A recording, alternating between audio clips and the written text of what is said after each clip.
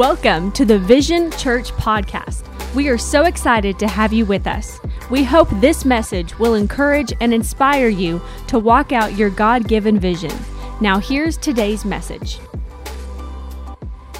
So this morning what I want to do is I want us to get frankly honest with ourselves this morning. And I want to ask a couple of questions. And so for that, as I was praying, I really felt like you needed to hear from more than just me. So I'm going to invite my family, my wonderful wife, Nicole, my daughter, Becca, who's our oldest, and then my youngest son, Zach, my only son. And I always tell my kids, you're my favorite daughter, you're my favorite son. And it's nice that I'm able to do that. But with that in mind, here's what I want to say to you, is this is a safe environment, okay? This is a safe environment for you to be able to begin to get honest with yourself about where you really, really are. And I believe that God wants to shake some lies that you've been believing about yourself this morning. Amen. How many of you would desire to see that in your own life? Maybe you've been believing a lie, and it's time for you to not believe the lie anymore. Because it's important for us to know the truth, isn't it? Because it's the truth that sets us free. It's the truth that makes us free. And as we normally sit and talk as a family, quite often we call it the conversation. We have an actual broadcast, not a blog, a conversation. Subscribe. We literally to just have a conversation. It's not subscribe. It's not a iTunes blog. and SoundCloud. Subscribe to us on SoundCloud. Okay. All right, so it's not a vlog. Zach's got vlogs out there, but it's not a blog. No, it's a podcast. It's a podcast, but it's called The Conversation. And we'll just talk about the things of God, and He'll lead us and He'll guide us into truth in His Word. And so we're talking about this, about being honest with ourselves, and that, yes, this is a safe environment where, church is that. It's the incubator that helps people grow in the Word of God. But if we're not honest with ourselves, then the Word of God can come to our hearts and be like, well, that's for so-and-so. Boy, I wish so-and-so would have been here because they really needed to hear that. Or like you're never the one with the problem. Right. Exactly. So that's what this is designed for today, this week and next week, too. Yeah. So just a little heads up for next week. So Johnson family, conversation, let's Absolutely. be honest. Well, let me read, I'm going to read a couple of scriptures. 2 Corinthians 13 says to examine ourselves. Okay, so this is biblical, right? We're supposed to look at ourselves and examine and see where we are. I'm always impressed with young people that have a vision for their life. They see where they want to go. Because they've obviously taken the time to really examine where they are in life. But I'm going to read to you out of Colossians chapter 1. Okay, one of the questions I felt like I wanted to deal with this morning is Jesus in the center of your life? Is Jesus in the center of your life? This is one question that I'd like us to deal with this morning. You take a young girl and her boyfriend maybe broke her heart. And so the problem is he was in the center. He was where Jesus was supposed to be. Yeah. So let me read to you Colossians and then we'll dive in here. Colossians chapter 1, this is verse 15. It says this, He is the image of the invisible God, the firstborn of all creation. For by Him all things were created, in heaven and in earth, visible and invisible. Whether thrones or dominions or rulers or authorities, all things were created through Him and for Him. And He is before all things, and in Him all things hold together. And He is the head of the body, the church. He is the beginning, the firstborn from the dead, that in everything He might be preeminent. For in Him all the fullness of God was pleased to dwell, and through Him to reconcile to Himself all things, whether on earth or in heaven, making peace by the blood of the cross. That sounds to me like Jesus is supposed to be in the center. But I go to church on Sunday. Yeah. Right. And I go to V Group on Wednesday. And I tell God I love Him every day, so we're good, right? We're good there? Just like telling Him I love you, and that's it? Are we? Maybe not. Let's be honest. Yeah. we talked about this last night, because it's funny. You all ever have some of those moments where you're just sitting around the table as a family, and then someone just says something, and then it sets something off, and everyone's just like, oh, blah, blah, blah. And then everyone's jumping in, you know? Well, that was kind of us last night. We were just sitting at the table, and it was like Holy Spirit just went poof, and we were like, whoa, and we were all just And I'm like, jumping in. why aren't we recording this? This is so good. Like, get it on tape, record it. Because we were just talking, you know, about Jesus being the center, you know, of everything we do. And one of the things that I've seen just in the church especially is there's a lot of trying to categorize, right? I mean, we live in a day and time where our lives are so busy and we feel like we need to categorize everything. You know, it's where it's like, I mean, especially nowadays, like we're working part-time jobs. So we're that we also keep working it in at the right church. order. Yeah, so we're like, okay, I need to do this, this, this. And we end up doing that with our lives. We're like, okay, God's number one, family is number two, and work is number three, right? Has anybody ever done that? Has anybody ever done that to where you're like, God, family, ministry, or whatever? So I'm good. Yeah. And so we were talking about this last night, and it was like Holy Spirit just lit up, and we were like, whoa. Because if you all of a sudden categorize God, you put him in a box. You see, if you separate it, God, family, work, friends, blah, blah, and so on and so forth, then where is God in your family? Where is God in your work? Where is God in your friends? And what you do is you begin to separate it to where it's like, okay, God is my number one, but then I spend time with family. Well, no, it's not supposed to be God, family, work, ministry, blah, blah. It's supposed to be God, then God, then God, then God, then God. You bring God into your family. You bring God into work. You bring God into your friends. You do all this stuff, and you bring God into the situation instead of just separating him. Because Becca, you said this last night, it's like we tie his hands I've behind realized lately that like a lot of people will tie God's hands behind his back, and they're not realizing it because they will only say, God, I love you. You're so awesome. Like, thank you for everything you're doing in my life. And then they'll go do whatever else they want to do with their life. You know what I mean? It's like churches have kind of pushed, like, we should thank God for everything. And yes, we should. You know, we should tell God we love him. Yes, we should. But what about, should we allow him to tweak us in an area, to correct us where we are wrong, or just like prune us? A lot of people won't. And so God's just like, thank you for loving me. But he can't do anything in your life. He can't do anything. Right. I mean, people that love you the most are willing and able to correct you. And it's easier being loved, taking the correction, because you know it's coming from someone of love that knows you in your best and knows you in your worst. So they know how to communicate effectively. And God does that to each and every one of us. Now, if I can be honest with you guys, because... Please do. Let's be honest. I'll be honest. So let's be honest. You know, there have been times that I've asked you honestly about, you know, different things. Do I do this? Do I do that? You do look good in blue, so I'll give that pass. Give it up for the color blue. Yeah. Woo, woo. Okay, back on subject here. Come on, really, come back in. But I've asked you to be honest about something that I'm wanting to deal with. Men, sometimes it's important that we're man enough to come before our family and ask them to be honest with us. Am I struggling in this area? Do I have a challenge in this area? It's not a sign of I weakness. can tell not everybody's agreeing with that right. You guys are looking at me like, is he serious? Well, most of the time, the whole family already knows it. Yeah, they know it anyway. I mean, you might as well. You know each I'm other's supposed to talk about the shortcomings. elephant in the room. So when you feel safe to actually bring it up as the person to say, hey, where do you think I need to make a change or help? And then the honesty is there. It's almost like a, man, I knew it.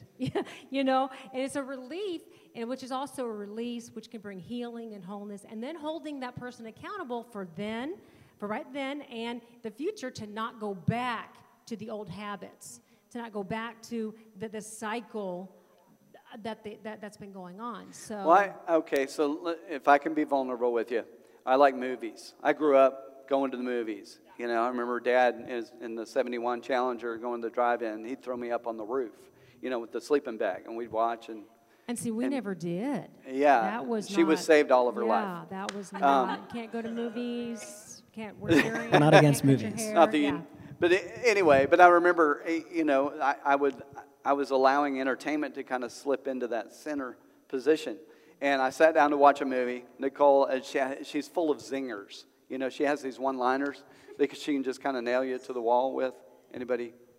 Okay, I'm gonna know. Yeah, okay. Yes. Some people. I felt it. Your wife's the same way. Yeah, and so and And I remember I was getting ready to sit down, and this movie came on TV. And I was like, hey. But it was on a Sunday night, and I think it was around 8 o'clock, and I had work in the morning. And so you looked at me and you said... Wasn't it like Star Wars or something? I don't remember what it was. I think it was Rambo. Was it Rambo? One of the Rambo guys. Come on. Movies for guys who like movies, huh? And I'm like... They should have stopped at 3. I'm just going to say that. Yeah, okay. Maybe 2. I feel a repentance coming on. But anyway, I sat down to watch it, and you said to me, are you going to watch that? And I said, well, I was thinking about watching it. And you said, do you think it's going to end any different? And I thought with that, I couldn't sit there and watch the movie. I had to turn it off. I was like, okay, you just ruined it for me. But what the Holy Spirit used that to point out in my life was that I was allowing entertainment to slip into that center position. Do you know what I mean? Where our life kind of rotates around what the center position is. Jesus is supposed to be the root. Jesus is supposed to be, if you're a musician, you have a thing called the circle of fifths. So you have the root key that the song is in. That's the key that the song is in. But then, like during the verse, typically the song will go around the circle of fifths. It may play the 2 minor 7. It'll play the 4 and the 6 key. But then eventually it's going to come back around to 1. And Jesus is, okay, a little music theory in the message there. That hit the musicians in the room, but here's another one. Simpler. Here's a phrase that I've never liked. If mama ain't happy, nobody's happy. That puts mama in the center of the situation.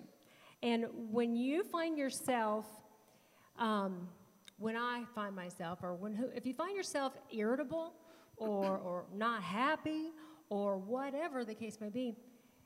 The problem is probably with you. Yeah. Or with me. What is your position? Yeah. Are you in the center? Because if you're in the center, you're in the wrong place, because Jesus needs to be in the center.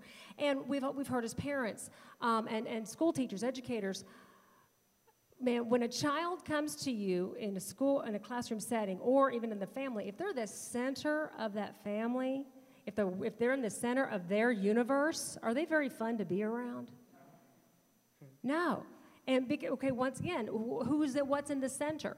And so we learn as young parents that a baby, of course, an infant it needs everything, and so all your attention is on that infant. Don't mishear me that you neglect their needs. No, but eventually, when that baby starts getting older, that baby is taught to be a part of the family, not the center of the family. Because when that child does grow up old enough to be a part of a group in classroom situations, they know how to share. They know how to be a part of the family. So as long as you're in the center, or the item that you just can't give up is in the center, it's in the wrong position. It's in the wrong place. So if we're irritated with something, so impressed. Hey, we're in this. Get out of the center. I was so impressed with T.L. Osborne that time at Victory, where he came before the church, and he was going to give the OSFO building. It was a 100,000 square foot building that he owned to Victory, and we were going to use it for Victory Bible College. And at the time, we were attending Victory Bible College. But he made a statement that really stood out to me. He said, now because I own this building, I can give it to you. I don't owe anything on it. And he said, you can't give something away. He said, you can't give something that you don't own, that doesn't belong to you. Man, that was powerful. So the things that we have in our life, jump in. But the things that we have in our life, if we can't give them away, if God says give it away, then that owns us. Right. And he's not in the center. Something else that I think is very important, too, is to be able to put Jesus in the center, you have to have reverence for him, for who he is. Becca and I, we just got back a couple weeks ago from a 3-day event in Colorado. Colorado, pretty awesome. And so we were at this event, and it was John and Lisa Bevere that were speaking on one of the nights. Totally. And it was intense. Yeah. It was super hard. You want to talk about being honest and hearing things that you don't want to hear. Because they knew everyone in the room was in ministry and was Christians, so they got to push all that hard stuff, that they can't. We know, when it's new believers or whatever. Mm-hmm. So. And so John started. He taught a little bit on the fear of the Lord, and walking in the fear of the Lord? What does that look like? Because I don't know about you guys, but I love moves of God, right? Like this morning, what happened in worship, like I'm for that. I love that. You know, when God just comes in and he just touches us. He just loves on us because that's his character. That's who he is. And for those of you who did not know, God spoke this morning. When the gifts of the Spirit move in our presence, that's God speaking. And so God speaks through his word, his written word. He speaks to you in your heart, that still small voice. And then in a corporate body like this, when he's welcome to move, the Spirit of God can move. And so that's what was taking place. So that's what Zach was talking about. And we thank you for being a body that wants the Holy Spirit to move. And sometimes people are scared of wildfire. Well, what if it gets out of hand? Well, honey, let's get there and deal with it then, okay? Let's not stop the move of God when he's trying to move, because God can let Pastor Phil know when you need to call. Don't worry about being in error. When you are God-word and you're trying to do, to allow God to move through you, you may have a word personally for somebody. Yeah. Go to that person in a public setting and just say, I don't know what this means, but deliver that word. Allow God to use you to speak through you to an individual or to the body as a corporate body. So so John shared this story while he was speaking about a time when he was in Brazil, and he was speaking at, it was like a national day for the nation of Brazil, and for pastors, and they had brought him in as a speaker. And so it was set up, in like the old traditional way to where, you have the praise and worship and all the pastors and everyone is sitting up there on the platform. And so, he's able to see the crowd in the audience. And so he was up there. It was probably an hour or so after the event started before he was, getting up to preach. And he said for that entire hour, through praise and worship and through everything, he said, I sat there and I looked. I was just observing. And he said, and I looked. And throughout that entire stadium, people were talking to one another. People were going in and out. Leaving. They were laughing. Yeah. They were doing all this stuff. It was like a show. No one was even caring that what was even happening in the moment, which was worship was coming forth, and they were preparing their hearts to hear the word of the Lord. And so John said, so it came time for me to speak, and even then, everyone was still just mingling amongst each other, just like they were at a casual restaurant. And he's like, and I just got up there, and he's like, and I did exactly just what I thought to do, which was I stood there, and I just stared at them. And he's like, and if there's one thing that grabs people's attention, it's when the speaker that they've come to listen to isn't speaking. He's just standing there looking at them. And he said, eventually, everyone quieted down, and I had all their attention. And he said, I looked right at them. And it's like, this is just the way John communicates, but it's done in such love, which is what I love about him. And he looked at them, and he said, the presence of God is not here. And he said, it's not here because there is no reverence for the things of God. There's no reverence for a move of God.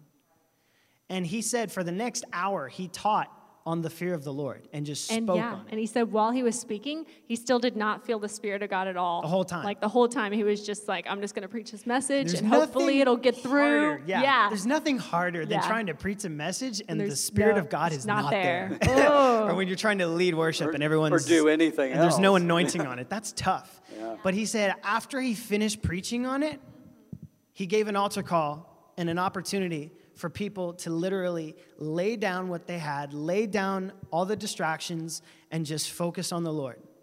And he said, and they filled up the altar. By the end of the service, everyone raised their hands, and they were all there at the altar. And they surrendered, and they asked for forgiveness. They repented, and they all turned their eyes to heaven, and they just shouted and just praised God and everything. And he said, and then all of a sudden, all of the women that were down at the altar, all of a sudden, they all just fell down, just splat. And he's like, we didn't have any catchers, so they just fell down, So if you're used to like a Pentecostal or all that kind of stuff, people lay hands on you and you fell down.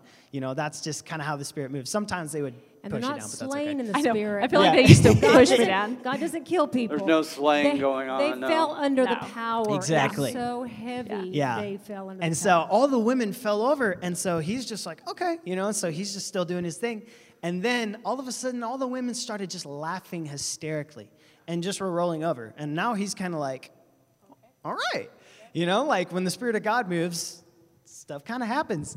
And he said, and then they started screaming, and this huge rushing wind blew through that entire arena.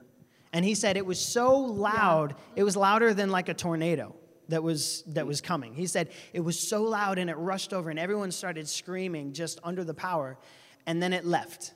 And he said in that moment, he couldn't do anything. Right. He was like, I was so afraid for my life physically, but then he said in my heart, I wanted nothing more than everything God was doing. Right. So he said, I just stood back because he said, do not. And if you have a moment like that, like if you're not led to say anything, don't. Because he remembers, in the Bible where people would come in unworthy or not in reverence and say something, and, it didn't work out so well. And it happened once in the New Testament, too. Yeah. And so he just backed off and let God do his thing. And it happened, the wind came and went. It was done in 3 swells, right? So if you've ever been to the ocean, it came once, but each time it gradually got more and more intense. And the last time it swept through, and John said, I just sat down. I was just taking it in. And it swept through and it left. And they said after the event, the police officers that were nearby in downtown, they ran in the stadium and were like, what's going on? And they talked to the sound guys because they thought maybe it was, a technical glitch, and because they had, huge speakers, and they thought maybe it was. And the sound guy was like, the entire time that happened, I had nothing was coming through the speakers. It was completely dead. And so that was literal, and because the police officers were like, whatever that was, we could hear you from 6 blocks away. Wow. And it was just a move of God. Why? It was the reverential fear of the Lord that drew God to literally want to touch people. Because let me tell you, do you want to draw near to someone that doesn't honor you or respect you or love you per se? Well, God wants to draw near to us if we will love him and honor him and respect him. He loves us no matter what. We know that. But the level that he can draw near to us and move on our behalf is dependent on how much we fear him. Because if you walk in the fear of man more than the fear of God, then you do what we talked about earlier. You tie his hands behind his back because you don't reverence him. You reverence what people think about you in the moment. Becca was talking about the reverence. Well, you're both talking about the reverence of God, but this past week I received a text from a lady who was doing some ministry, and she was just saying just how wonderful God was and how he was giving her words to say. And my reply was, God is such a sweet God. And when I said that, it was appropriate for the moment, and it was what I was led to say. But God said, don't forget. Or basically it was like, God is what we need at the time. That situation needed the sweetness of God. Taste and see that I'm good. Yeah. But then there's those times when his judgment is, and when you see God's judgment, it doesn't look sweet at all. No. There's nothing sweet about it. It's swift and it's right. But so many times we just want the sweet God and yet live our life however we want to. Right. I'm going to come to church. I'm going to do the thing. I'm going to say, yes, God, I love you. But yet still keep on the table over here the things that I want to keep on the table over here, even though his word clearly says things about certain things. Right. Now, there's some things that he doesn't say which job to take. You got 2 things set before you. It does say, I set before you life and death. Choose life. So, there's specifics, there's generals, but either way, God wants to speak to us. But are we listening? Let's be honest. Yeah. Are we really listening? And are we really saying, God, whatever your will is? Yeah. Last night we had said you used the example of the American Idol. And you're like, dude, that's not your calling. And I can't, and it just rose up out of me. That's not his calling, that's his falling. And so we want to walk in our callings and not our fallings. See, the zinger. That's our zinger. We've got to be open to God to, even if we really, really, really want to do this, let's be honest. Yeah. And say, God, what are you telling me in my heart? Yeah, because we live in a world now that's so adamant about just do what feels good. Just do what feels good. If it makes you feel good, do it. No. Because Paul talks about this in the New Testament. He says, my spirit wants everything opposite my flesh, and my flesh wants everything opposite my spirit. So if I'm constantly doing everything that feels good to my flesh, I'm starving my spirit. Because, there has been so many times, and I lived like a hypocrite for a while, like whenever I was a teenager. I lived as a hypocrite in front of my friends. My parents were pastors full time. And I was on the worship team. The worship team was me, Dad, Mom, and another guy who was playing bass. And I loved doing it. But I remember Sundays where I would go in and we would play service. We would have awesome services, and I'd go home and I would literally curse like a sailor in front of my friends. We'd stay up all night playing video games, and I was a total hypocrite. And I just remember looking back on that now and being like, that's what felt good to my flesh. But it brought no real change. And now I pray for my friends. I pray for both of them, Ben and Jacob. I remember their names. I remember standing there and just being like, God, forgive me. I pray that they would see you for who you really are, because I neglected an opportunity to live Jesus in front of them.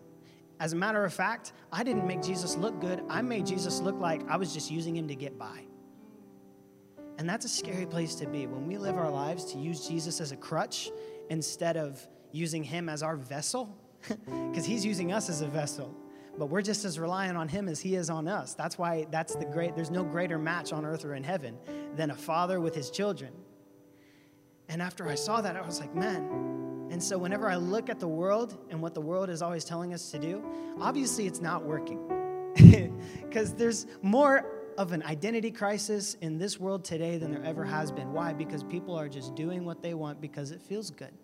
God hasn't called us to do what feels good. He's called us to do what feels right, what is right. And so what you're saying is you don't have to be perfect for God to use you. Absolutely. You just have to have a repentant heart and receive forgiveness. Heaven is not full of perfect people. Heaven is full of forgiven people. And so God, when you say God needs us as much as we need him, how else is he going to get his message out to people? If he would have done it himself, it would have been done. But God uses fallible people, people who make mistakes, but people who are quick to say, God, I missed it. I need you in my life.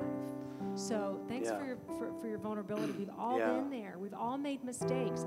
We're not perfect. We're not up here with the mic in our hands because we're perfect. This is what obedience looks like. Well, when you prayed to receive Jesus, he didn't save your heart. He didn't just come into your heart only. He wants your life. He didn't die just so he could have your heart. He wants to have all of you, all of us. And so the point this morning is that there's a lot of things competing for the center in your life. I mean, the devil will make sure that you have plenty of things that want to compete to have center focus. You know, some people, you see people sometimes lay down social media because they realize how much time of their life is being sucked into this, just scrolling scenario. But it could be many things. It could be many of the things that we talked about. It could be your career. It could be your education. It could be your spouse could slip into that center spot. A child could slip into that center spot. But when we put Jesus where he belongs, in the center, then everything else in our life begins to work out. Everything else in our life begins to revolve around Jesus instead of Jesus having to revolve around the other things that are in the center. Thanks so much for listening. If you would like to support this ministry financially, you can do so at visionnwa.com/give. Be sure to subscribe to our podcast, available on iTunes and SoundCloud. Vision Church, Vision for Life.